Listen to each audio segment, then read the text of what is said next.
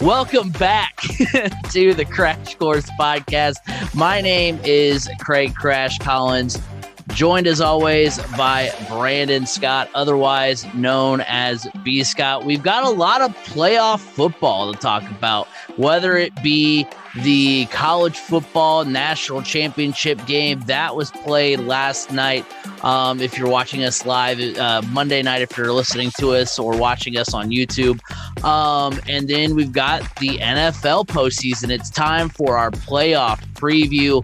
We'll get into that a little bit as Spoiler alert. None of us are picking the Colts. Right, true. We're also going to dive into the Colts a little bit as well. But Brandon also, I mean, this is a big week for us because our Super Bowl champions or Super Bowl picks from the NFC square off in the wild card round of the postseason. So no matter what, one of our Super Bowls will be wrong, come the end of this weekend. Yeah, we don't take the easy road, do we? We always have to square off early. We do. I'm confident in my pick. Not really anymore. Yeah, they've not been playing the greatest, but but before we get into it, B. Scott, how was your weekend? You had the FCS championship to go over. That so we'll start the playoff conversation there. That was a fun, experience. North Dakota State wins. Yes, North Dakota State wins that one. How was your weekend, B. Scott? It could have been better. Battling what very well could be COVID. Right now. So, covering a championship while coming down with COVID. Tell you what, it's not very fun, but got the job done. North Dakota State won their 9th championship in 11 years. I'll call it like it is. They're Alabama of the FCS, taking out number 8 for the 8th seed, Montana State, who, by the way, in the quarterfinals took out defending national champion and number 1 seed Sam Houston. So, but unfortunately for Montana State, on the third play of the game, they lose their starting quarterback to an apparent ankle injury, and that just kind of derailed their entire offensive game plan, and it just kind of shook their whole team because even their defense just couldn't find a rhythm. Props to the most outstanding player of the game, North Dakota State's fullback, halfback extraordinaire, Hunter Luepke, 3 touchdowns in the first half. Unreal performance by him. I mentioned this stat on the FCS Twitter feed. Props to the North Dakota State offensive line. There's an offensive line that, hey, if you're in need from some linemen in the NFL, take a look at that one. They paved the road for 380 rushing yards in the entire game.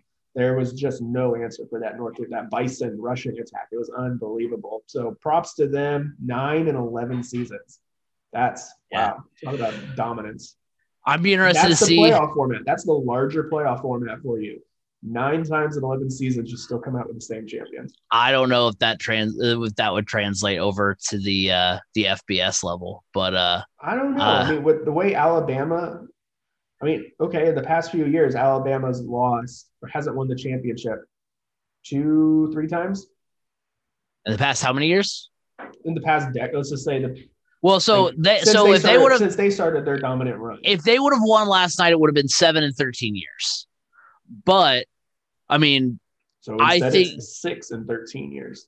But that would instead it's 6 and 13. Very close to the pace of North Dakota State. It is technically, but I also think that I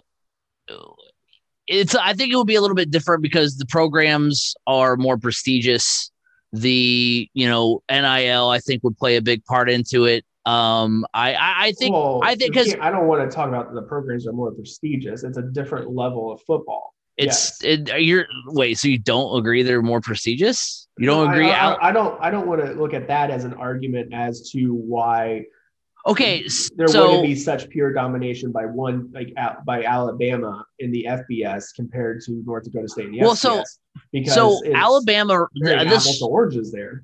This run that Alabama is on, has been on, it's kind of a perfect storm of everything. It's the fact that you have a legendary coach in Nick Saban. It's the fact that yes, Alabama, when he took over, was, a dumpster fire. They were getting rid of Mike Shula. They were losing to the likes of UL Monroe. But that program has a lot of history. There's a lot of pride in that fan base. And it also happened during a time in which, like at the end of the BCS's run, the SEC was starting to dominate and gain more fervor on the national scale for people to, for them to, gravitate towards. So, because great example would be Clemson. I don't know, but Clemson's, I don't know if they're necessarily your typical blue blood in college football prior to their run. I know they had not really. I remember times where prior to Dabo getting there, that the biggest news Clemson would make is they got in a fight on the field with their rival South Carolina. Right. So, but I mean, to a much lesser scale, I mean, Clemson this year, they have a down year. The ACC is completely not even in contention to make the playoffs because Clemson's not there. If Clemson were, if the ACC were at the level of the SEC, they wouldn't have been out after losing, week 1 to Georgia. They wouldn't have been out losing week, whatever week that was when they lost to NC State. So I'm just saying that it's kind of a perfect storm of, what got to Alabama to its level. Not to say that it's not deserved, but I'm saying that if there were more parity, I think there would be more parity if it weren't for this perfect storm run by Alabama. So what I'm saying though is you don't think, based off of all those factors you just said, you don't think if it was so you're saying if it was an extended playoff, Alabama wouldn't have been as dominant? No, what I'm saying is that there's other factors that have led into Alabama being well, because the whole reason why this conversation began was because you were talking about, not prestige, not factoring into it. What I'm saying is that this whole run is like, it's not like Alabama was a forgotten program. Nick Saban didn't go take over, Texas Tech, who's never, won much of anything. Prestige isn't going, I'm saying we can't say, there's more prestige in the FBS. It's different prestige in the FBS compared to the FCS. I mean, the FCS has several very prestigious programs for the FCS, whereas there's several prestigious programs in the FBS for the FBS. And overall, I'll say this. I think it's because what we're seeing with North Dakota State, because while I will say yes, it's the college football playoff, because what is it 32 teams in FCS or is it 16? Or is it 24? 32? I don't remember. I think it's bigger than 4. It's up there than 16. It's bigger than 16. I know that. Yeah. So in a bigger tournament like that, it's not going to be like the NCAA tournament, where anything can happen. The bigger, badder, more physical team will win that game. There's no question about it. No one's sitting here calling for a 32-64 team playoff at the FBS level. But I think also we're seeing kind of in both situations in Alabama and with North Dakota State, that if you want to get noticed, if you want to get your name out there, if you want to get your brand out there, if you want to be, the cream of the crop, if you are the cream of the crop in football, you're going to go to North Dakota State or you're going to go to Alabama. You're not going to go to some of these other schools.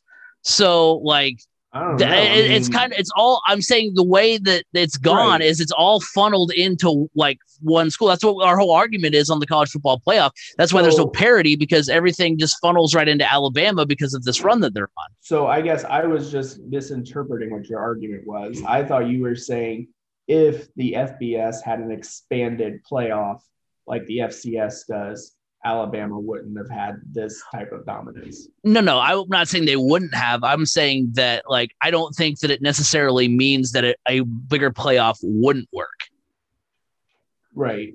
I mean, just like in the FCS, it doesn't mean it, it's just more fun. The games throughout basically all of December are much more meaningful than they are in the FBS level, which is, it makes it a lot more fun. I mean, look, we saw the 8 seed upset the 1 seed. I mean, we were on track to potentially see North Dakota State versus South Dakota State. And Montana State broke that up by beating South Dakota State. So there was a lot of interesting storylines that you could see, a lot of interesting storylines as well in an expanded FBS playoff. But still, I don't want to take anything away from North Dakota State. 9 championships in 11 years under 3 different head coaches. That's pretty wild. Yeah. And that includes the quarterback that we're going to talk about later, Carson Wentz. True. Yeah, let's go ahead and get back on track here because we kind of got off on a little bit of a tangent early on. So we're getting into, first of all, we want to talk about the college football championship game last night between Alabama and Georgia. Started off a little bit of I don't want to say a snooze fest. It just both teams couldn't actually punch it into the end zone. It was 9-6 Alabama at halftime. Georgia did, but it got overturned. True. Yes, they did on a strip sack. Zamir White touchdown run put the Dogs up 13-9 after the third, and then the action started in the last 10 minutes of the game. Bryce Young hits Cameron. Same. Cameron Latou, gets a pass from Bryce Young to make it 18-13. And then a couple of minutes later, Stetson Bennett hits Adonai Mitchell for a 40-yard touchdown. Bennett then hits Brock Bowers later in the game, 3:33 left.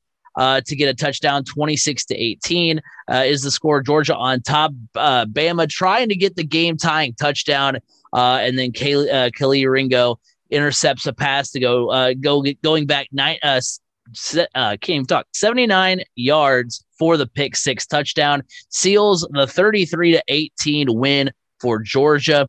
Dusty not very happy in the chat. He wanted Alabama to win. Stetson Bennett finishes the game 17 for 26, 224 yards and 2 touchdowns. Bryce Young went 35 for 57 for 369 yards, a touchdown and 2 picks. And real quick, we wanted to mention it and react to it. Georgia, we talked about it last week a little bit. I mean, Georgia's defense, we knew that they were going to have to step up in this round. They didn't force any turnovers in the SEC championship game. They forced 2 interceptions, including the game-sealing interception. They did not sack Bryce Young once in the SEC championship game. They did sack him 4 times last night. And then they held Alabama to 30 yards rushing, which that was the reason. That was one of the keys to why, they were just mowing down Cincinnati, because they were just running the ball right, just overpowering the Bearcats in that semifinal game. So, the defense for Georgia came to play. It was nice to see the game become exciting because, we talked about it a little bit last week as well, in the sense that when we've seen these all SEC national championships, because this is the third that at least we can remember, you had, first one, Alabama and LSU, that both games that season were not good. And then in terms of the first one was 9-6 LSU, then the second one was 21-0 Alabama. And then 4 years ago, which with Alabama and Georgia, the sour taste in everyone's mouth, I think, was the fact that Alabama probably shouldn't have been there in the first place. They didn't even play for their conference championship. This year, it felt a lot like these 2 teams were the best 2 teams. And so to see them finally, square off again, get a chance for that rematch. I'll be honest, I didn't want to see the rematch, and I'm kind of glad that it turned out the way that it did. And glad to see Georgia, finally get that championship. They were knocking on the doorstep of it, a few seasons ago, and they finally are able to take home the victory. Yeah, congratulations to Georgia, all their fans. I know it's been a long time coming. Their first championship since 1980. That's a long time. I mean, that's even older than me. But not by much. Not by much. 7 years. 7 years. But hey, Georgia performed exactly the way they needed to perform in this game. Defensively, they needed to take care of the ball. They held Alabama in check on the rushing statistic, which is just unbelievable to me, because last week we were talking about just how good Alabama is at running back consistently, it seems like. So for Georgia to come out and play like the way we know they can play, the way they played all season long, it's just a good ending to the season because honestly, I feel like Georgia was the best team this season. They had one bad game in the SEC championship game, whereas Alabama, they lost to A&M. They had to battle back from behind against Auburn. Alabama, they were really good. They're the second best team in the country, hands down. But Georgia all season looked to be the best team. And so it was good to see the best team win again. And, it was a game that kind of had everything for everybody. I mean, like I said, I turned it off. I fell asleep at halftime. Not because I chose to. I had to take NyQuil, okay? But, the first half, you had you thinking one way, and then to come out in the second half and really get exciting. That's a good thing for the game, one. But secondly, for it to be such a good game and to be one that people are talking about with Georgia coming out on top, it's a good thing for the city of Indianapolis as well. It was a game people are going to remember. And, Indianapolis, yet again, put on another good show on a national stage for a major championship. So it's a win-win situation. You get your best team winning the championship and Indianapolis putting on a good show. Yeah, and just a great run by Georgia this season, and it's sad the college football season is over. We're done talking about college football. You have to say one thing though. The best thing I've seen all day, reaction-wise or posts about the game last night, happened in the post-game presser with Alabama. Jamison Williams and Bryce Young both got done with their pressers, went to get up, and Nick Saban said, "Hold on, guys, before you go." He just gushed about these guys, how much they mean to the program, and he was telling the media, "Don't define their legacies on this one game. They played their hearts out. If it wasn't for them, we wouldn't have been in this position," on and on and on. And that just goes to show you why players love going to play for Nick Saban so much. Yeah. And I think Alabama fans know that too, that if not for Nick Saban, they would not be having this kind of success right now. And if you ask diehard Alabama fans, they are worried for the day when Nick Saban chooses to retire. Oh yeah.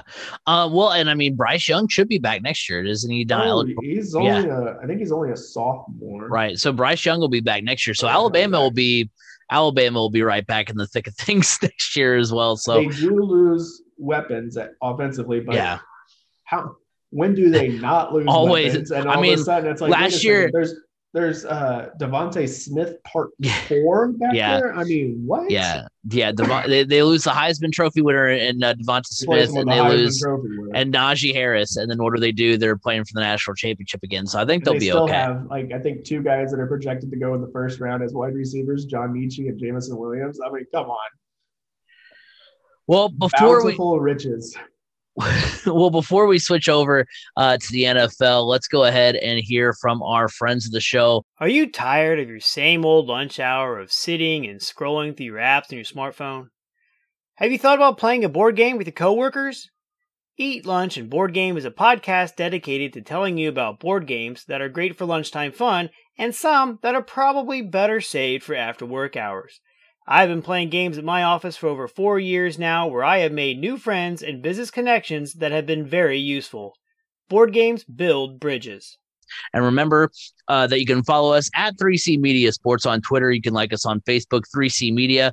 Go follow or go subscribe to us on YouTube, 3C Media. If you missed our Madden draft last week, our cover athlete draft, that is all over on the YouTube channel. So go check that out, 3C Media over there. Also on TikTok, 3C Media, some exclusive content over there. And remember, you can watch us live every week. We've got a lot of people in the chat today. Elle's in the chat. Megan's in the chat. They're both yelling at me because we were a little bit late. Sorry about that. We've got Nikki lurking. She's riding on a high right now as Joe Judge is out as the coach of the New York Giants. No more quarterback sneaks on 3rd and 9. And then, of course, Dusty in here drowning his sorrows from the Alabama loss. So glad to have you guys all in here on the chat. Twitch.tv/Craig Crash. You can watch this live and interact with us every single week. And then remember, you can listen to us every week on Apple Podcasts, Google Podcasts, Spotify, wherever podcasts can be heard. You can hear the Crash Course podcast. I can see B Scott is ready to go. He's ready to launch into the Colts conversation here. So real quick, before we get into our NFL playoff preview, a team that is not going to the NFL playoffs, even though it looked like they were going to make it to the NFL playoffs. They had 2 weeks ago, they had a 93% probability of making the playoffs. Yeah, they were going to be 10-7. They were going to be one win ahead of what we had predicted. I think earlier this season, I think we both were like pretty much on the 9-8 train, which is what they ended up, but they don't make the playoffs. Just a wild, into their season. They lose to the Jaguars. They were, I think, 16-point favorites. They lose 26. Yeah. They lose 26-11. Trevor Lawrence found Laquan Treadwell on the first drive of the game. Jaguars led 13-3 at halftime. Lawrence then found Marvin Jones for a touchdown to make it 23-3. Michael Pittman scored a touchdown in garbage time. The Colts added a 2-point conversion, but it was far too little, far too late. Stats from the game: Carson Wentz went 17 for 29 with 185 yards, a touchdown and a pick. Jonathan Taylor 15 carries for 77 yards. Trevor Lawrence went 23 for 32 for 223 yards and 2 touchdowns. So my reaction here, as I'm, watching the game, I'm switching back and forth between I'm at work, so I'm switching back and forth between watching the game and seeing the reactions on the Twitterverse. And a lot of the Twitterverse is calling for it was calling for Carson Wentz. Yeah, demolition derby of the team. Get rid of Carson Wentz, get rid of Frank Reich, all that kind of stuff. And you know what? You can't argue on some of the facts. I mean, a lot of the blame placed on Wentz, which is where I'm at with it too. December and January, Carson Wentz completed 61% of his passes, which was his lowest mark since September, lowest for a month since September. He threw 6 touchdowns in December and January. That's his lowest total since September. He threw for 773 yards. That was his lowest output since September. Remember, the Colts started 0-3 in September. And in the last 2 games of the season, Wentz completed 58% of his passes for 2 touchdowns and I believe a pick as well in the last 2 games of the season. But Carson Wentz finished top 10 in QBR. Only he and Aaron Rodgers had single-digit INTs on the season in the top 10. He only threw 7 picks. 27 touchdowns this season ties him for the second most for his career, second only to his near MVP season where he threw 33. It's his 4th out of 6 season where he only threw 7 picks. He stayed healthy, which was a major concern heading into the season. And most importantly, the Colts can opt out of his contract after next season. So they can opt out this year too. They have until March 6th. They can cut him, but they still are going to take a cap hit. I'm saying they can. I'm saying they could just wipe the slate clean after this next season. But yeah. So that's, in my opinion, for all intents and purposes, Carson Wentz will likely be the quarterback of the Colts next season. There was a lot of blame also placed, rightfully so to some extent, on Frank Reich. The Colts were 3-6 when Wentz passed for 30, when he made 30 pass attempts or more, 6-2 when Wentz attempted 30 or fewer passes, which, the outlier there is that also includes the last 2 weeks against the Raiders and Jaguars. Those are those 2 losses where he didn't attempt 30 passes. Jonathan Taylor carries and yardage progressively went down over the last 5 weeks. His 15 carries for 77 yards were the lowest total since the last week of November versus Tampa. And if you don't have your run game ready to go against the 24th ranked run defense, then there's absolutely a problem. And I don't think really many people would disagree with you on that one.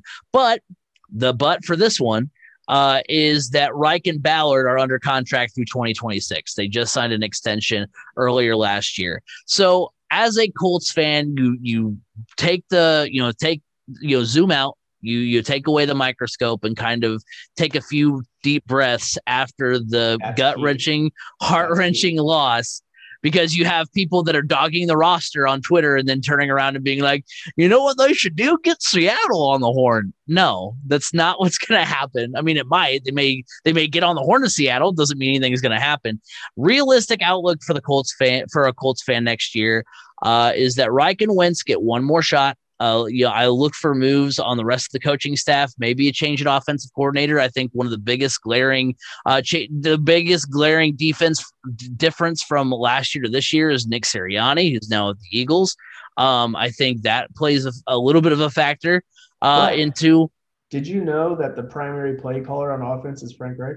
That's what I'm saying is I think that there's probably going to be some internal discussions, instead of having Matthew Brady as a placeholder kind of offensive coordinator going out and being like, hey, Frank, like you can have some sort of influence, like we can meet halfway where you like kind of maybe script what you want to call and then let an offensive coordinator kind of take it from there. Cause I mean, Sirianni had the reins, right? I mean, when he was the offensive, he didn't. Okay, well then, I mean, he had to have, because how would he if he was just the puppet for Frank Reich? I doubt he gets a head coaching position. Yeah, he may have had the play calling. I think because Joe Brady, they didn't trust. He doesn't have as much experience. So Frank Reich said, "I'm going to do the play calling. You just basically help game plan." Right. So I think that may have been the case. So I think that they, look for some changes. Look, I'm going to call my shot right now. I would love for Brian Flores to strike out at every head coaching interview that he has so he can come be the defensive coordinator if something were to happen with Eberflus. But my shot that I'm calling is I think Brian Flores will be the next coach of the Minnesota Vikings. So watch out for that one. I think that would. I think that would seem like a Vikings move, but who knows since they got rid of everybody. Well, but see the thing, but the thing that I'm thinking of with the Vikings is I think that that's a team known for a solid defense. I think he comes in to make defense better, and hopefully, I mean, look what he did with Ryan Fitzpatrick. Look what he did with Tua. I mean, maybe he can get the same kind of production out of Kirk Cousins and have them back in a decent position. But one thing also is that the Colts need to add more talent and depth at the wide receiver tight end position. And the thing, I don't know how common this is outside of the Colts. I just know that this is what the Colts stat line looks like. Michael Pittman had over 1,000 yards, which was 700 more than Zach Pascal, who was second. Jonathan Taylor was third. So your running back who not only had 1,800 yards on the season was your third leading receiver. And then, you had Zach Pascal with 300 receiving yards, and then Michael Pittman with over 1,000. I would imagine better teams have that more distributed, more talented wide receiving cores have those numbers a little bit more distributed. So the fact that that was the case is not great. So I look for changes like that. I want to see things like that happen. And I think that's the more realistic outlook for the Colts this offseason. So, yeah, I agree 100% with the stuff you're saying. So first off, Colts fans are all calling for Frank Reich and Chris Ballard and Carson Wentz to pack their bags and get out. I ask you this one question. Okay, I don't know much about front offices, who's the hot up-and-coming next young GM, but who would you replace Chris Ballard with that's out there? I don't know. I don't know. So I can't really speak on that one. Head coach, you get rid of Frank Reich. Who are you replacing him with? Realistically, who are you replacing him with? It's that is going to be better. That like not just is going to be better. Not just something that you just want. Because you could put together a Christmas list all you want. That doesn't mean Santa Claus is going to bring you everything. just because IU puts Brad Stevens on their head coaching list every year doesn't mean that Brad Stevens is going to. I mean, hell, the last time Brad Stevens was in a college arena was just a few weeks ago, and guess what? It was at Purdue. So, IU fans, sorry, but who? It's not going to be Jim Harbaugh. I know he's looking to get back in the NFL, but guess what? Jim Harbaugh doesn't fit the culture that Jim Irsay wants, that Tony Dungy built. He just doesn't. If there's a guy that could potentially be available that's out there, that could potentially be out there, if I had to think of a name that he's not available yet, that could be, it's John Harbaugh. But is that really better? Reich is an offensive mind. You kind of want another offensive mind to, work with your MVP candidate running back and help you build a better offense. We'll see. So who's out there? I would love to know. If you're in the chat and you have an idea, let us know. Same thing at quarterback. Realistically, who do the Colts go after if they cut Carson Wentz? Russell Wilson's not an option, folks. He's not coming to Indianapolis. The Colts can't afford him. They can't. Aaron Rodgers, sorry, he's not coming here either. He's going to go somewhere in a bigger market. And my guess, if he ends up anywhere, it's going to be Pittsburgh. It's kind of like Jake Query said this morning on Query and Kevin. Everybody started in the NBA after LeBron James's rookie contract was expiring. They all started dumping salary so they could have cap room. And they all thought they were smart. Like, hey, look, we're shaving off our salary. We're cutting people. We're making room. We're going to land LeBron James. Everybody had the same idea. There's only one LeBron James. Same situation here. Everybody's getting set up to try to – everybody needs a quarterback getting set up to go after Aaron Rodgers. It's just not going to happen. So who are you going to replace him with? Oh, and by the way, you don't have a first-round pick. So who's in the draft that's going to land you in the second round that is going to be the next franchise quarterback? I mean, unless you're ready to trust Sam Ellinger, which not a bad option, but seriously. So when you look at the season as a whole, you got to look at it this way. Carson Wentz played pretty well. He played pretty well. He did what you want him to do as far as he stayed healthy. He made plays when you needed him to make plays, not all the time. He wasn't always that reliable. But the thing is, where his issues rose were in accuracy. He wasn't very accurate. And then the thing about that is, even amongst his inaccuracies, he wasn't turning the ball over. Only 7 interceptions on the year. That's a really good stat. I mean, come on, 23 touchdowns to 7 interceptions. That's a really good ratio there. You can't ask for much more. You can't ask for better. I mean, it's going to happen. Now, one thing you can do is ask him to stop with the shovel passes. Trying to force a play too much is where most of his turnovers came. Was when he was trying to force it and he was on his way getting sacked, and he would, instead of throwing it out of bounds, he would shovel it into the back of Quentin Nelson or something. Like, yeah, what good is that going to do? So, there's some things that, obviously, but that's with Carson Wentz, you get the good with the bad. Carson Wentz can make some unbelievable plays, but at the same time, some of his decision-making isn't always the best. Folks, he's not Peyton Manning. We were all spoiled for so many years with Peyton Manning. We were spoiled with the way Andrew Luck played. Guess what? There's not another Peyton Manning or Andrew Luck out there. This is who we have. And you cut him, you're on the cap. Dead space for $15 million. Yeah, I know. You free up another $13 million if you cut him, but you're still on for $15 million in dead cap space. That's not how this regime works. They're not going to work with dead cap space. So Carson Wentz is coming back. You're not getting anything of trade value from him. Sorry. Everybody's seen the way he's been played this year. But I'm not putting it all on him. I'm not. I can't. Especially considering you gave about the wide receivers.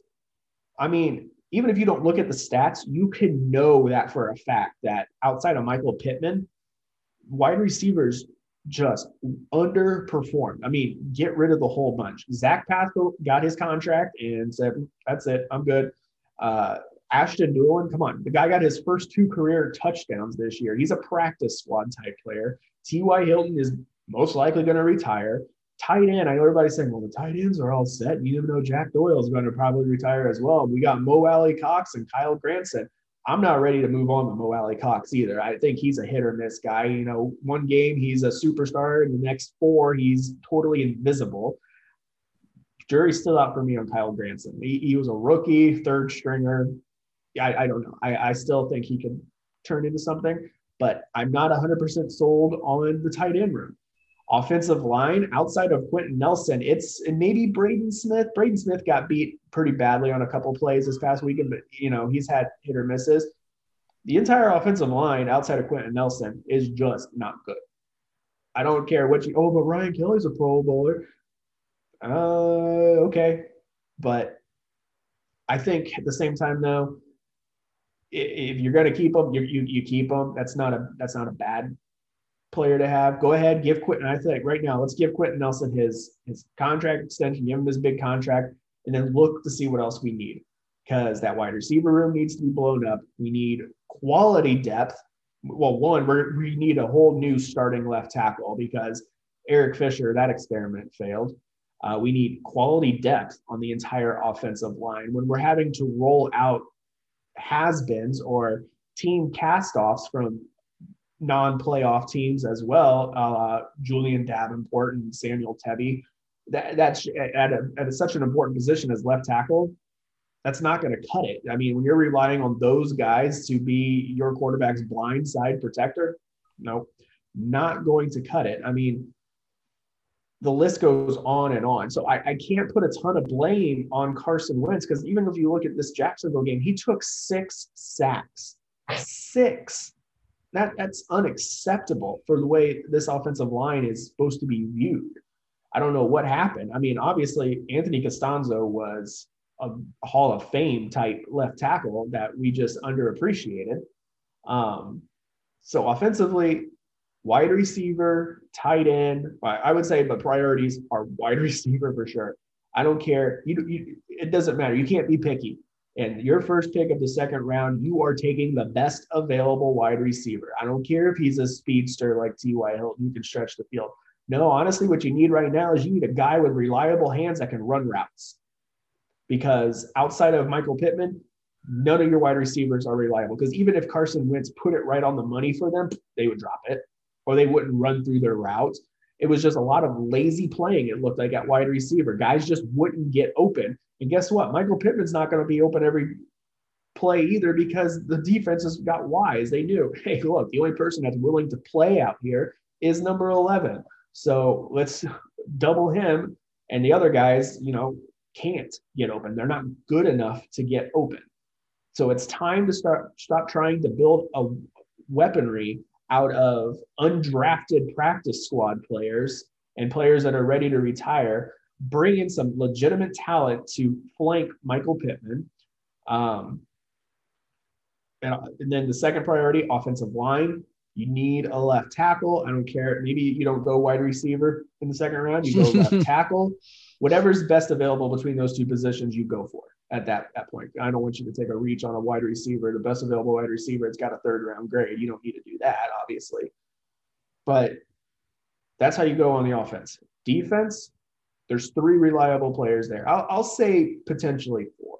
So the verdict's still out on one of them. But defensive line, DeForest Buckner. I mean, he's a leader. He had his ups and downs, but when you are getting the attention of everybody, you're not always going to perform to the highest. It's kind of like I look at Purdue, like we got George Karlaftis.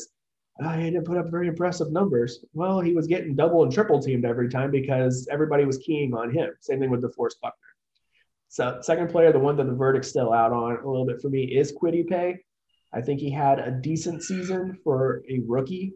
Well, what about the guy that they got like with the second pick? I can't remember what his last name. The guy out of Vandy. Yeah, Odengbo. Odengbo. He came back. Remember, he came off of a pretty bad. It was either an Achilles. Yeah, it was Achilles. Well, what I'm saying is they'll have him too next year. Hopefully, yeah. Too. So he played sparingly just because rehab and everything on that type of injury. So, but I'm looking at the guys that you can truly build around. I'm not going to go into. I'm looking at the guys that started truly. So DeForest Buckner, Kwity Paye, verdict's still out on him, because he's only a rookie. I think he performed much better than the other defensive ends we've drafted in recent years. So that you got to go on that. Darius Leonard, obviously, that's a no-brainer, and Kenny Moore. I think safety-wise, the Colts are better than people think. The injury bug really hit them, so trying to figure out some depth there. Obviously, I mean, when you're playing your third and fourth string safeties, with Blackman going out, with Blackman being back and Kari Willis, I think you're fine there. Quarterback is a major, major area of need. Outside of Kenny Moore, it's tough. I mean, I know Rock Yassin played much better this year, but one has to wonder, is that because it was a contract year for him? And, he's trying to play up to that potential. So you got to wonder there. But I don't know. Kenny Moore, outside of him, that the corners need an overhaul. Linebacker, Bobby Okereke played really well, in my opinion. Still, I'm going to go back to one player. I said in the preseason, Colts fans, we're going to miss him. And guess what? We did. Anthony Walker. We could have really used an Anthony Walker type player. Not that Zaire Franklin did perform well. He played okay. He was good. He was solid, but his field IQ is nowhere near what Anthony Walker's was. And having a player like Anthony Walker out there would allow Darius Leonard to do more of what he does best, which is roam the field and make plays. Anthony Walker was a really good run stopper.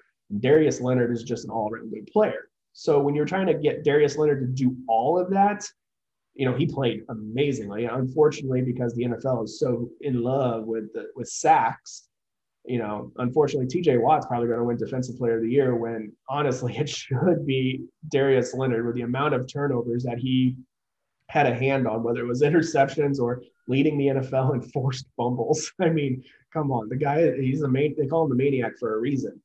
But that's just a handful of guys that you can really build this team around. So I get where people are frustrated with Chris Ballard and the front office because, he keeps saying, trust the process while he's sitting on piles of cash and we're going to build it through the draft and from within.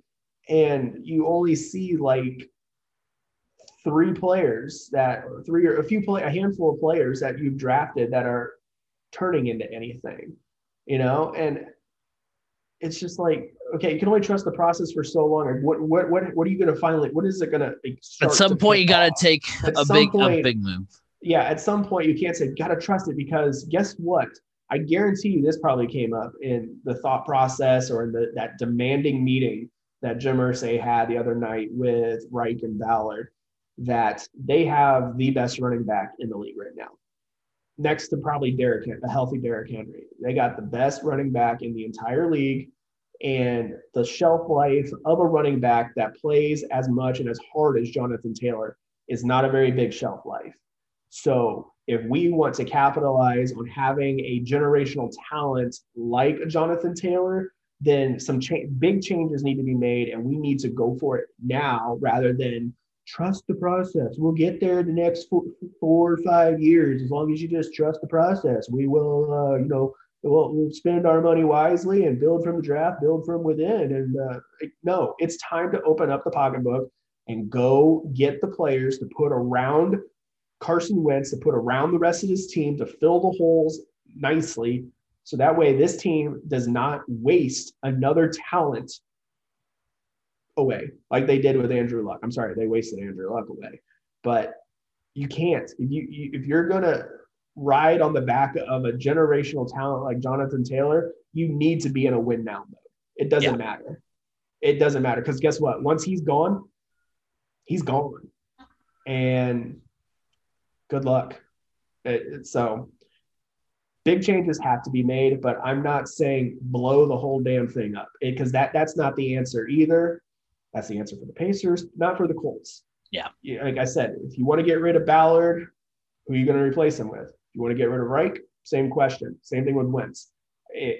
It's easy to say get rid of him, and yes, whoever you bring in can be better. But you got to realize in the NFL, the teams that are always picking near the top 10 are the teams that are constantly getting rid of coaches and hiring the retread coaches. They all just kind of circle the wagons with each other, hiring the same guys. I mean, look, like I said, I told you off air, look, Jim Caldwell is getting called for interviews for some of these job openings. Haven't we learned by now that Jim Caldwell is not going to take one of these bottom teams and lead them to the promised land? It's not going to happen. So why is he still getting these opportunities? Yeah. And if that's the way if Colts fans want to go down that road and be replacing a coach every few years, all right, let's go down that road. But guess what? It doesn't end well. It is not a road you want to go down. Not at all. So yeah, I'm interested to see what they do in this offseason. They have to attack a lot of things. And we'll see. Like some of the stuff you touched on, depth on the offensive line, more wide receiver targets, and we'll see. And hopefully, I mean, that was another thing I was going to say too, is that you wonder, I love Jim Irsay, but you wonder how much of it is also ownership, in the sense that, like, Irsay thinks we're like right on the doorstep of winning a Super Bowl, and we're very far from it.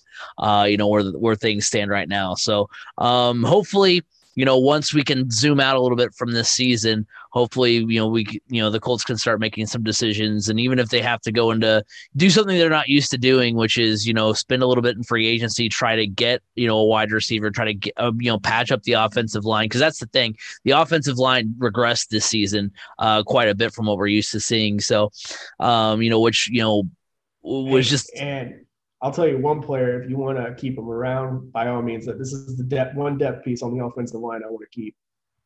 Danny Pinter. Yes. Keep Danny. Man, the do it all offensive lineman. I mean, hats off to the Cardinal, Danny Pinter. Yes. I also want to say that we also need to keep Isaac Rochelle out of he went to Notre Dame. He was with the Chargers. The Colts picked him up this past season because I follow him on TikTok and he's pretty hilarious. So we want to keep him as well. But moving on now, let's go ahead and talk about the teams that are going to the playoffs as we switch gears into our our playoff preview here. First of all, I thought it'd be fun. We haven't done this in the past. Normally what we do is, we make our preseason picks, and then those are just our preseason picks. They live on, they're in their own little cupboard, and we never revisit them. And so this year I was like, hey, you know what? 5th season of the podcast, maybe we should start revisiting some of our preseason picks. So looking back at what we did in the preseason, let's first go over the ones that we across the board got correct. We got the Bills in the AFC East, who won the AFC East. We got the Titans winning the AFC South. We got the Chiefs winning the AFC West. We got the Packers winning the NFC North. We've got the Buccaneers winning the NFC South. So claps for us. We got 5 of the 8 divisions correctly. Not bad. The ones that we missed on. Now we both missed on the AFC North. We both picked the Browns, and it was the Bengals. Everybody picked the Browns though. Oh yeah. Well, and I mean, there were. I think that, there were a lot of people picking the Browns. There were some people picking the Ravens and Steelers, but nobody thought the Bengals were going to go from the 5th pick to being the 4th seed, the AFC North champions. So that's pretty incredible. Did you know that nobody has ever texted about a Cincinnati Bengals playoff victory? The last time the Cincinnati Bengals won a playoff game, I believe, was like 1991. And texting wasn't invented until 1992. That's actually incredible. That's insane. Yeah. We also so B Scott got the Cowboys correct. I thought I'd go out on a limb and pick the Washington football team. That was a terrible pick by me. And then B Scott and I were split on the Rams and Cardinals. The Rams got the win there. So I think individually we each got 6 of 8. And then not bad. That's a passing grade. That is a passing grade. So first, to take a look back at those, which division, to ask a couple of questions, which division prediction do you take the most pride in?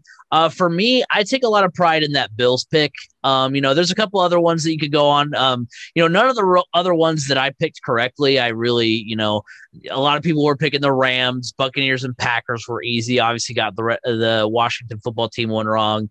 The Chiefs were an easy pick. The Titans, I don't think really a lot of people thought the Colts were going to win the AFC South. And of course we got the AFC North wrong. So I think, the Bills going into the season, New England added a lot of talent to their roster. Even though the Bills were a popular pick, but given what we last saw from the Bills, which was getting blown out by Kansas City in the AFC Championship game, as you saw with my Washington pick, I have a propensity to go for like the sexy, like kind of like, weird, like outside of the box pick, and I could have picked the Patriots there, but instead I stuck to my gut. I kept with the Bills, and it paid off for me.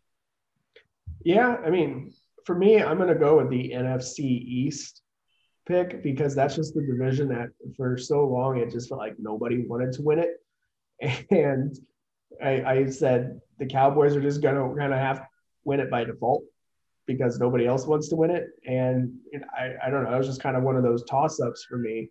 So I'm proud of that one because that one could have gone a lot of different directions, to be honest. Well, and I mean, and it's the same reason why, the Washington football team ended up being my prediction that I want back is because, going into this season, I think the problem with the NFC East is that, like, you saw some teams. Now, we saw the Giants made a lot of moves in the offseason. You thought they were potentially going to be a contender. And you saw, I mean, they added Kenny Golladay. They added. I agree with you. That's why I'm laughing. It's I thought you were like, oh, no, I was like, no, I thought they were going to at least contend for a playoff spot. And it's, and you had Washington bringing in, Ryan Fitzpatrick. They had that great defense. So you thought, like, if Alex Smith can get Washington to the playoffs, they were kind of a revolving door of quarterbacks last season and still won the NFC East because the Cowboys have been habitually playing down to the rest of there's no reason why the Cowboys shouldn't have won however many NFC East in a row with how much talent they have and how much the gap between them and the rest of the NFC East is, but somehow every year they keep underachieving while the rest of the NFC East achieves just enough to supersede them. So the Cowboys this season actually finally played to their potential, and look what happens. So, yeah, Washington, they're the division prediction I want back. They are another team whose leading receiver had 1,000 yards and the second was in the 300s. So the Colts receiving core is like the Washington receiving core. I'm going to go out on a limb and say their leading receiver, Terry McLaurin. Yep, that's who it was. And then I think second was like, I don't even remember. The Washington football team went from being the second best defense in terms of yards, the fourth in terms of points per game, the 22nd in terms of yards per game, and the 25th in terms of points per game. So they went from being second in terms of yards to 22nd, fourth in terms of points per game to 25th. So defense really took a step back. And I think, obviously I put too much faith in the defense and Ron Rivera, but I'm interested to see how they attack the 2022 offseason with the rebrand coming. I don't know if it'll work out or not, but I do sense a kind of 2011 Miami Marlins, esque type, not maybe to that extreme where they just go and, hey, are they an all-star? Get them. But I think that we might see them be a little bit more aggressive, try to get a few high-profile free agents because, hey, first year of the rebrand, we want people buying jerseys. We want fans in the stands so they can fall into the tunnel, like we saw them against the Eagles. So, they're going to want to, pack FedEx Field next season, I think, with that new rebrand. So I'll be interested to see how they attack the offseason. Yeah, it would be interesting. What was your disappointing pick? The Cleveland Browns. Yeah. Talk about a team that went out. You're an all-star. You're a Pro Bowler. Come on in. We got a spot for you. Money doesn't matter. We're just going to kind of throw it around, but bring everybody in. And then they flopped, and they flopped hard. Now, granted, I don't think anybody expected the Bengals to be this far ahead of schedule, but it's kind of interesting when you add your quarterback's favorite wide receiver from college who's just as good. Instant chemistry. See how funny that is? Yeah, but who is Carson Wentz leading receiver at North Dakota State? Bring him in now. I don't know. They probably just ran the ball. Probably had some big 300-pound white boy that just ran the ball right over people. Instead of taking the easy touchdown, he decided to hit the hit stick. Yes. Yeah, I would definitely want the Browns pick back because, the Bengals played really, really well this year. And I kind of feel silly, especially considering if another team that made the playoffs from that division was the Pittsburgh Steelers. So, the Browns fell flat on their face. Oh, yeah. That one back. I don't blame you there. AFC, so our AFC wildcard predictions, I had the Ravens, Colts, and Patriots. B. Scott had the Steelers, Colts, and Patriots. So you were a bit more on track than I was. Not much of a surprise there. Actual wildcard teams are the Raiders, Patriots, and Steelers. NFC side of things, you and I just flip-flopped on Cardinals and Rams. Whoever we didn't have winning the division, we had making the playoffs anyway. We each had an NFC East team or NFC West team, the Seahawks, also going. And then I had the Cowboys and you had the Bears. The actual NFC wildcard teams were the Cardinals, 49ers, and Eagles. And, I know we kind of touched on it a little bit, but the biggest surprise team in the postseason, kind of throwing that question out there. And there's a lot to choose from. I mean, you've got the Eagles who, made the playoffs, kind of out of nowhere. They put it together. You have the Bengals, who we talked about, but I'm going to go with the Raiders. They're the first team since 1961, the fourth in NFL history to make the playoffs after a midseason coaching change. We all know about that. We don't need to, get into that anymore. We all, know of the Henry Ruggs situation. A lot of terrible things, a lot of distractions this season for the Raiders.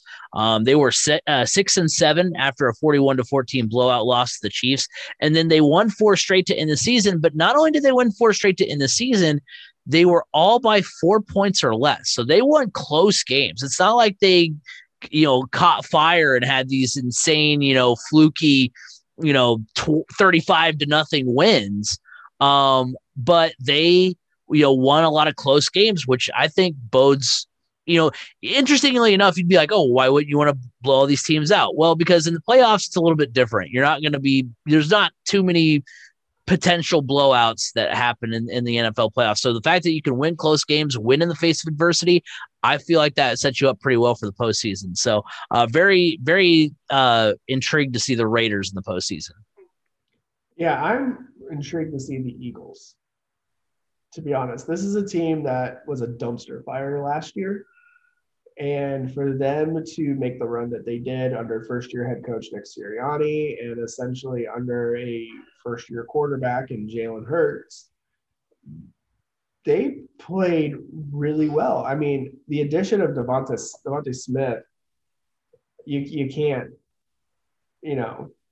overlook that. I mean, setting the Eagles' receiving yard record for a rookie by 1 yard. I think it was. A record's a record. A record's a record. That's all that matters in the end. But I mean, he played really, really well, and that was a game changer for this team. And Nick Sirianni kind of brought everything together. So I'm really interested to watch them play. I think this is a team that, are they going to win in the first round? Probably not. But tough task. You got to go on the road against Tampa, so that's going to be tough. It's going to be a tall task, but this is a team to definitely keep your eye on for the future, especially for how many first round picks does this team have? It seems like 3. 3. Yeah, see, they're close. But first team since Minnesota in 2013 to have. I think that's what the stat showed the other day. So the first team since Vikings in 2013. Two of their first 2 picks are back to back, 15 and 16. And that's set in stone. And those aren't even their picks. Those are picks that belong to somebody else that they swindled. So, yeah, I'm interested to see this team moving forward, really. I think the pieces are going to start falling into place for the Philadelphia Eagles again. Quick question here. I'm looking at the bracket for this. The way this bracket's set up is so weird. Do they reseed? Or they don't reseed, but what happens is that so the lowest seed that wins will play the 1 seed that has the bye. So like for instance, if let's say the Patriots beat the Bills and the Chiefs beat the Steelers, then that means that the Patriots would go to Tennessee in the divisional round because they're the 6th seed and the Steelers were the 7th seed, and they're eliminated. So it doesn't reseed. It's just in the divisional round, the highest seed plays the lowest seed, and the 2 middle seeds play. So I always get so confusing Oh, yeah. Like, why don't you just set it up that way in your bracket? Yeah. Like, you just, like, no matter what, the winner of this game, like the 4-5 game, is going to have to play. I think reseeding and playoffs is a great idea. I think it would be interesting. Like, that was, we were the reason why we were late is because we were talking about the college football playoffs. So our college football discussion wasn't even before we started the podcast, and that's what I was going to say to you. I think my official proposal for the how to fix the college football playoff is you go back to the old BCS games. So you go back to, none of them are in the playoff. None of those are playoff games. So you have the Big Ten champ and Pac-12 champ in the Rose Bowl. You've got the Big 12 and SEC champs in the Sugar Bowl. You've got the ACC in the Orange Bowl, ACC champs. So you see Pitt over there. And then after, like, those are all 4 playing games, and then the winner of those 4 games, they go to the college football playoff. You seed them based on, that's when you seed them. And then you just have the college football playoff from there. And I mean, yeah, it'll extend an extra week because, instead of you'll still have them all on New Year's Eve, New Year's Day, or whatever. But so you keep that tradition. But so I think reseeding in the postseason would be a good idea. It kind of makes sense. You know what would be even more fun in the NFL? What? Go the route of the WNBA. What do they do? Get rid of conferences altogether. You got 16 teams that make the playoffs. You seed them 1 through 16. Yeah. I mean, that's honestly a podcast idea for a future episode is should we or should we not get rid of divisions in sports? Because divisions in sports, or conferences, or whatever you want to say, because the way it was originally designed was because back when these leagues started, you didn't fly everywhere. You're going on buses and trains, and it was a lot easier to just go play. If you're the Indiana Pacers, it's a lot easier to just go play Cleveland than it would be to go out to LA and play the Lakers. So, it's easier to just go to the surrounding areas than it is to just keep making cross country trips. And now I still think the WNBA has it though. It's just they have conferences. They just don't conferences and divisions. It just, when it comes down to the playoffs, right? It just doesn't matter like it does in the NBA. If you are one of the top teams that's playoff eligible, like if you fall into the playoff bracket, yeah, you're in the playoffs, and that's how it's seeded that way. Yeah, that would be interesting for sure. Real quick, before we get into our playoff predictions, we want to also revisit our Super Bowl picks. My pick for the Super Bowl was the Bills over the Rams. B. Scott's was the Cardinals over the Titans. And so before we get into our predictions here, what are our confidence levels on our Super Bowl picks? Mine is 50%, and you'll see why when we get into the weeds here, because I think, in my opinion, what makes it really tough is that the AFC is really anybody's game, in my opinion. I could see anybody. Heck, I could even make a case for the Pittsburgh Steelers to just because, I mean, we saw what they did in 2005. We saw what they did in 2005 when they had, the retirement tour for Jerome Bettis and went in as a wild card team and did all that kind of thing. So who knows? But I'm about 50%. I could go either way. I'm not ready to abandon it yet, but I'm not super confident either. I'm probably about 30% because of the injuries that have piled up for my Super Bowl champ Arizona Cardinals. And even, for the Titans too. And the Titans too. I don't think either one of my teams is going to make it to the, honestly. The only reason why I think the Titans are the 1 seed is because Kansas City screwjacked around early on in the season and then turned it on until halfway through. Right. Because there was a point in the season where it's like, is Kansas City even going to make the playoffs? And then all of a sudden it was like, oh wait, here they are. They're just late to the party. Right. So let's go ahead and get now into our playoff predictions. What we'll do is I'll go through my wild card weekend, and then B. Scott will go through his. We'll keep alternating through our playoff until we get into the Super Bowl. So for me, wild card weekend, AFC. You've got the 2-seeded Chiefs against the 7-seeded Steelers, the 3-seeded Bills against the 6-seeded Patriots, and the 4th-seeded Bengals against the 5th-seeded Raiders. For me, wild card weekend, I'm going Chiefs over Steelers. I mean, if these teams played not too long ago and Chiefs just absolutely steamrolled Pittsburgh, and it's not one of those things where like, oh, Pittsburgh was a better team and just got, steamrolled. It's not like when the Browns beat the Bengals like 30-0 out of nowhere earlier this season. I think the Chiefs are a better team. It's in Kansas City. And we saw what the Steelers did last year, in the postseason. So I just don't think I think this is going to be Ben Roethlisberger's last game. I don't see them really doing anything in the postseason. The Bills, I think that first game that the Patriots won in Buffalo 14-10, I don't think that was really indicative of what this game is going to be. The Bills, I think, are a lot better than that team that lost to the Patriots, and the Patriots were in a really good streak of the season. I think the 33-21 win by the Bills is a little bit more indicative of what we're going to see. So I've got the Bills over the Patriots, and then I've got the Raiders over the Bengals. The Bengals haven't won a playoff game in 30 years. Like I said before, I really like the fact that the Raiders are not only getting hot right now, but also winning a lot of close games, which is what you need to do in the postseason. And then in the NFC, I've got the Buccaneers. First of all, sorry, I'll give you the schedule first. You've got the 2-seeded Buccaneers against the 7-seeded Eagles, the 3-seeded Cowboys against the 6-seeded 49ers, and the 4th-seeded Rams against the 5th-seeded Cardinals. So I've got the Buccaneers over the Eagles. Not a lot to go into there. I mean, I don't think Tom Brady loses in the first round, especially not to Jalen Hurts and the Eagles.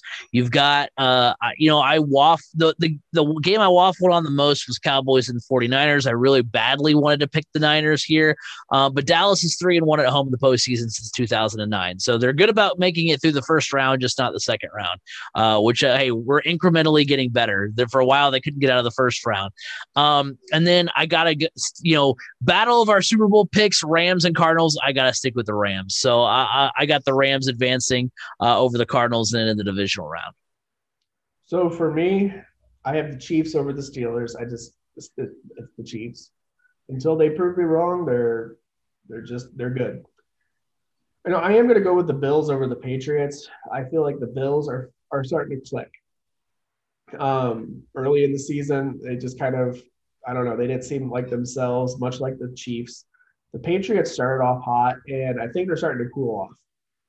And I think that really kind of started with the loss in Indianapolis, to be honest. That really kind of took the wind out of their sails. And then I, too, am going to go with the Raiders over the Bengals, mostly because the running game for the Raiders is solid. If you got a lead and you just need to keep pounding away and run clock, Josh Jacobs is a really good option for that. So I feel like I feel pretty good about the Raiders winning it. However, the biggest kink that's going to be thrown into the armor for some of these potential games, depending on when the Kansas City and Pittsburgh game and the Cincinnati and Oakland games are played, there could be potential snowstorms happening if these games are being played on Saturday or early Sunday in different places. I don't think that really affects the Chiefs and the Steelers too much because both of those teams know how to play in bad weather.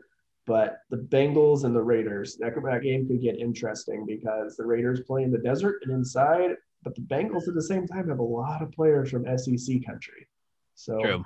That could be interesting, but I have the Raiders advancing. Just they have a little bit more experience, and they seem to be playing with a pretty good chip on the shoulder. I think out of all the games in the AFC, that one, wild card weekend, that one's going to be the most entertaining because that one's going to be the most back and forth affair.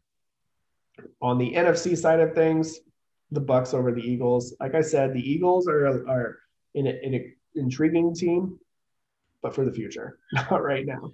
It's still Tom Brady in the playoffs. Enough said there. I do have the Cowboys over the 49ers. The Cowboys, it depends on which team you have showing up, but I think for them to be able to rest a lot of their guys in Week 18 was a good thing for them. They weren't having to really play for anything at that point. So get some guys, get some rest and get healthy, and that really sets them up well. In the battle of our Super Bowl champs, I have to go with the LA Rams. Abandoned ship on the Cardinals. Mostly because of the injury bug that has hit the Cardinals, and it's hard to overcome some of these injuries. I mean, look, J.J. Watt out for the entire season. So I don't know. I still, I think on the NFC side of things, this game is going to be the most exciting game as well, and it'll be close and a back and forth affair as well. But ultimately, I think the Rams come out on top just because just a little bit more experience, especially at the quarterback position. I know he doesn't have much postseason experience, but when you have a connection like Stafford and Cooper Kupp have right now, I mean, that's going to be a tough one to shut down. Especially if the Cardinals had trouble shutting down on the final drive of the Colts game, Carson Wentz and Desmond Patman, and they could have some issues. Also, I just lost my train of thought. Never mind. All right. So moving on to the no DeAndre Hopkins either for the Cardinals. That's also a big blow for them. So yeah, moving on to the divisional round. For me, I've got the Titans over the Raiders. I think the Titans are just the better team. I don't really I think I'm bold enough to say Las Vegas is going to the AFC Championship game. I think the road ends there. And then I do have the Bills over the Chiefs. I think the Chiefs have shown this year that they are beatable, and that Bills defense is really good. So I think that's where the road ends for Mahomes and the Chiefs. I know it's going to be a game that's in Kansas City. That'll be the exact field, the exact stadium where they lost last year's AFC Championship game, but I've got the Bills winning that one.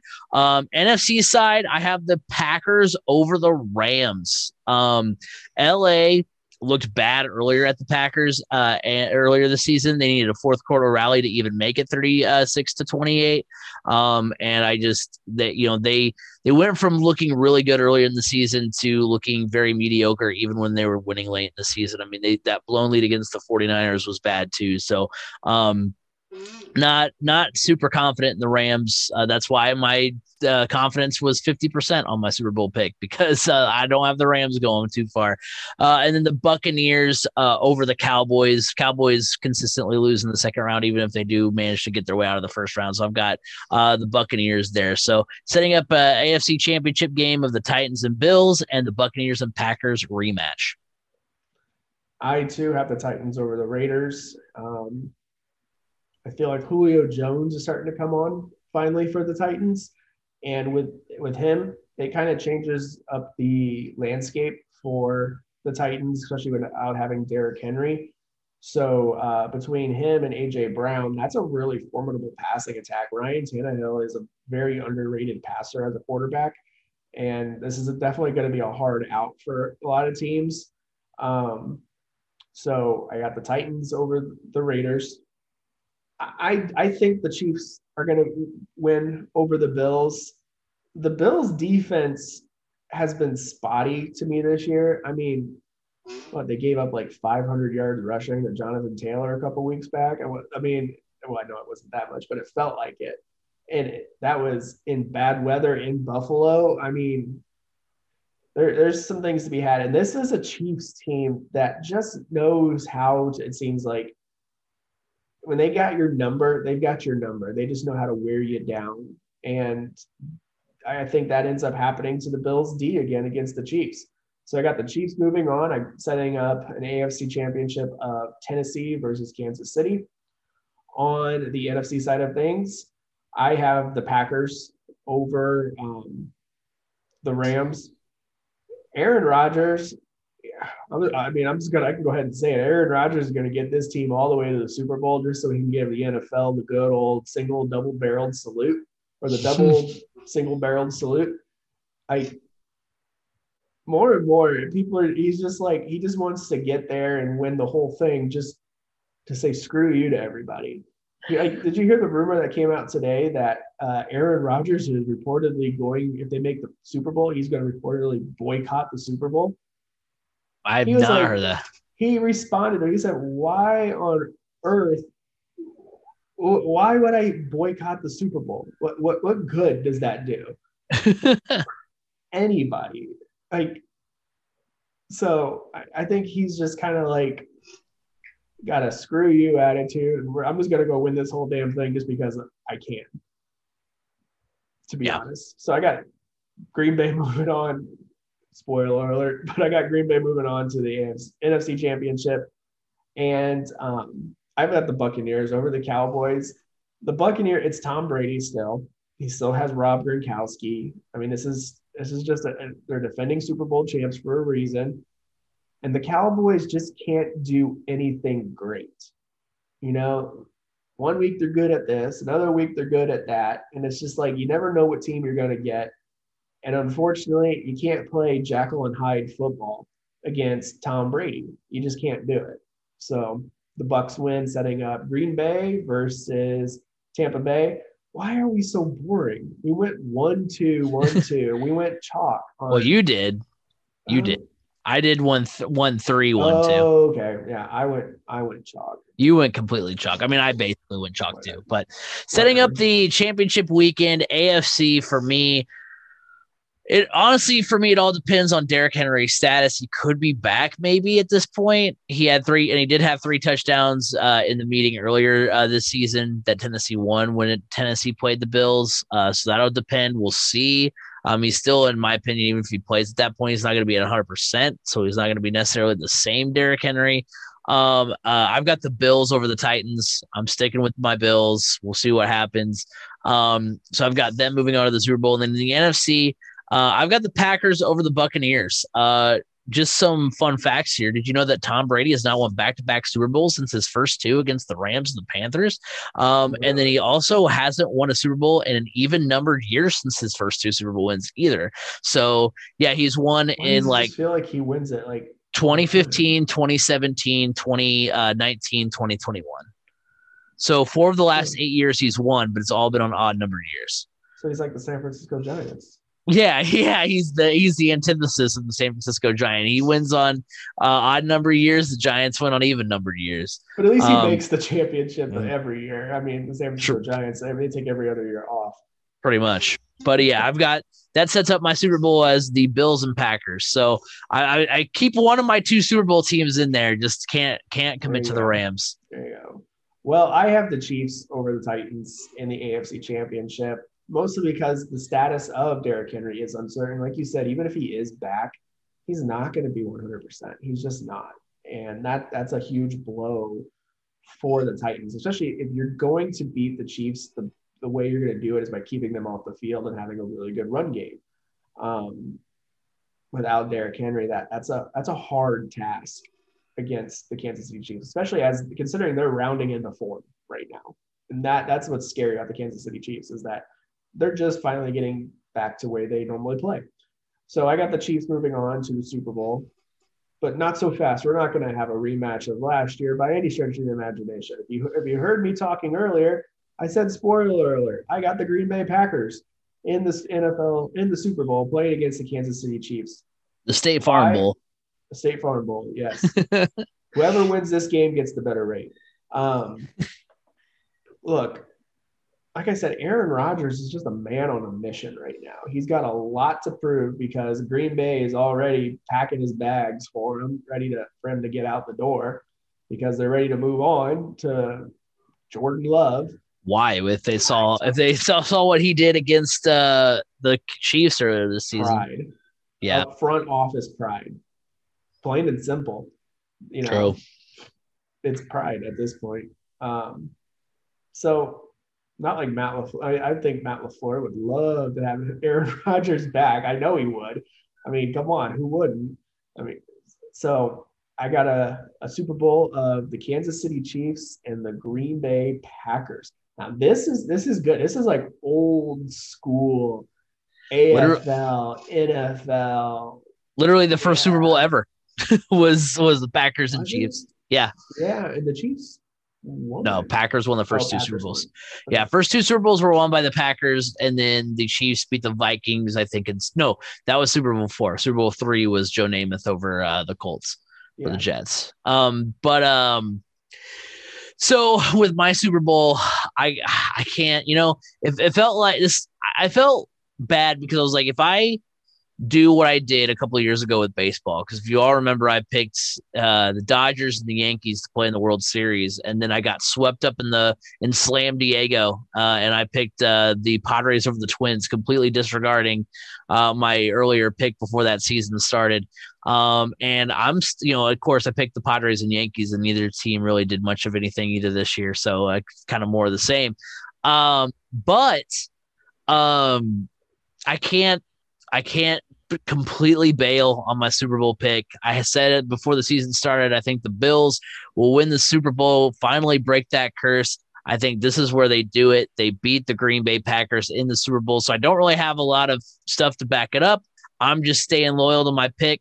I don't do that very often. Normally, like I said, we completely just leave our picks, preseason picks in the rearview mirror and just kind of, go from what we think is going to happen. So I'm going with the Bills. I'm not saying I'm super confident they would beat the Packers if they played, but I am going to go with the Bills to win the Super Bowl over the Green Bay Packers. I'm going with the Green Bay Packers. I think it just would be, I don't know. I think it'd be fun. Yeah. Because I want to see Aaron Rodgers. I want to see Roger Goodell have to hand that trophy over to Aaron Rodgers. Now, I don't know. I mean, I don't think there's really any animosity between the two of them, but I want to see Aaron Rodgers. It's the symbolism of it. I want to see the owner or the GM of the Green Bay Packers have to hand Aaron Rodgers that trophy. Yeah, it's the symbolism of it all because you had it this year in baseball too. I mean, remember the All-Star game gets taken out of Atlanta, and then the Braves win the World Series. So Rob Manfred has to hand the trophy to the city of Atlanta after he, spurned them earlier in the year. So, I mean, now granted, what did Roger Goodell do to Aaron Rodgers? Well, I mean, just the vaccine mandate. But what I'm saying is it's symbolic. So the NFL kind of, now to be fair, I want to make it known that I don't agree with what Aaron Rodgers did, just like I don't agree with the law that ultimately caused Atlanta to lose the All-Star game. I'm not saying it's right for Manfred to move it. I'm just saying that the circumstances regarding them moving it, I'm not necessarily against. But what I will say too is that I think this might just be in a year where we're seeing a lot of animosity between, the players and the owners. I know definitely in baseball at the lockout, but also somewhat too with, with some of the stuff in the NFL, at least specifically with Green Bay. I think it would be very symbolic that, you have to, both sides have to kind of acknowledge the people that they casted aside earlier on in the season. I think that's kind of a funny way to kind of put a cap on the sports season. I think also Aaron Rodgers leading the Packers to a Super Bowl championship and then ownership just letting him walk. Doing the Trent Dilfer effect. Like, yeah, you won a Super Bowl and now get lost. A little I mean, bit, not the same, but kind of. Aaron Rodgers is probably also going to win MVP. Let's just be honest. Yeah. So it's a little bit different, but yeah. So yeah, I just think the Packers, just because it just kind of feels like that's the way we're headed right now. Well, there you have it. I'm going with the Buffalo Bills to win the Super Bowl. B. Scott has the Packers winning the Super Bowl. We will see. And that means we are both totally wrong. We're both way off base. So it'll be fun. Of course, make sure you're locked in each and every week because we are going to be coming back to the postseason and covering that pretty extensively. So be on the lookout for that. We want to remind you that you can follow us at 3C Media Sports on Twitter. You can like us on Facebook, 3C Media. Go check out the YouTube channel 3C Media over there. We're going to also check out TikTok 3C Media. Watch us live every week. We want to thank everybody in the chat again. Elle, Megan, Nikki, Dusty, everybody in the chat that hung out tonight. Also, remember you can interact with us each and every week by going to twitch.tv/Craig Crash. We record Tuesday nights ahead of our Wednesday release on all the audio platforms and YouTube. So, and then remember you can listen every week on Apple Podcasts, Google Podcasts, Spotify, wherever podcasts can be heard. You can hear the Crash Course podcast. You can find me at Crash Course FM on Twitter. B Scott, where can they find you? You can find me on Twitter at Brandon_Scott87. Next week, again, like I said, we'll be getting into the weeds of the wild card weekend and giving you guys a preview for the divisional round of the NFL postseason. Be on the lookout for that. It's going to be a lot of fun. But until then, have a good one, everybody.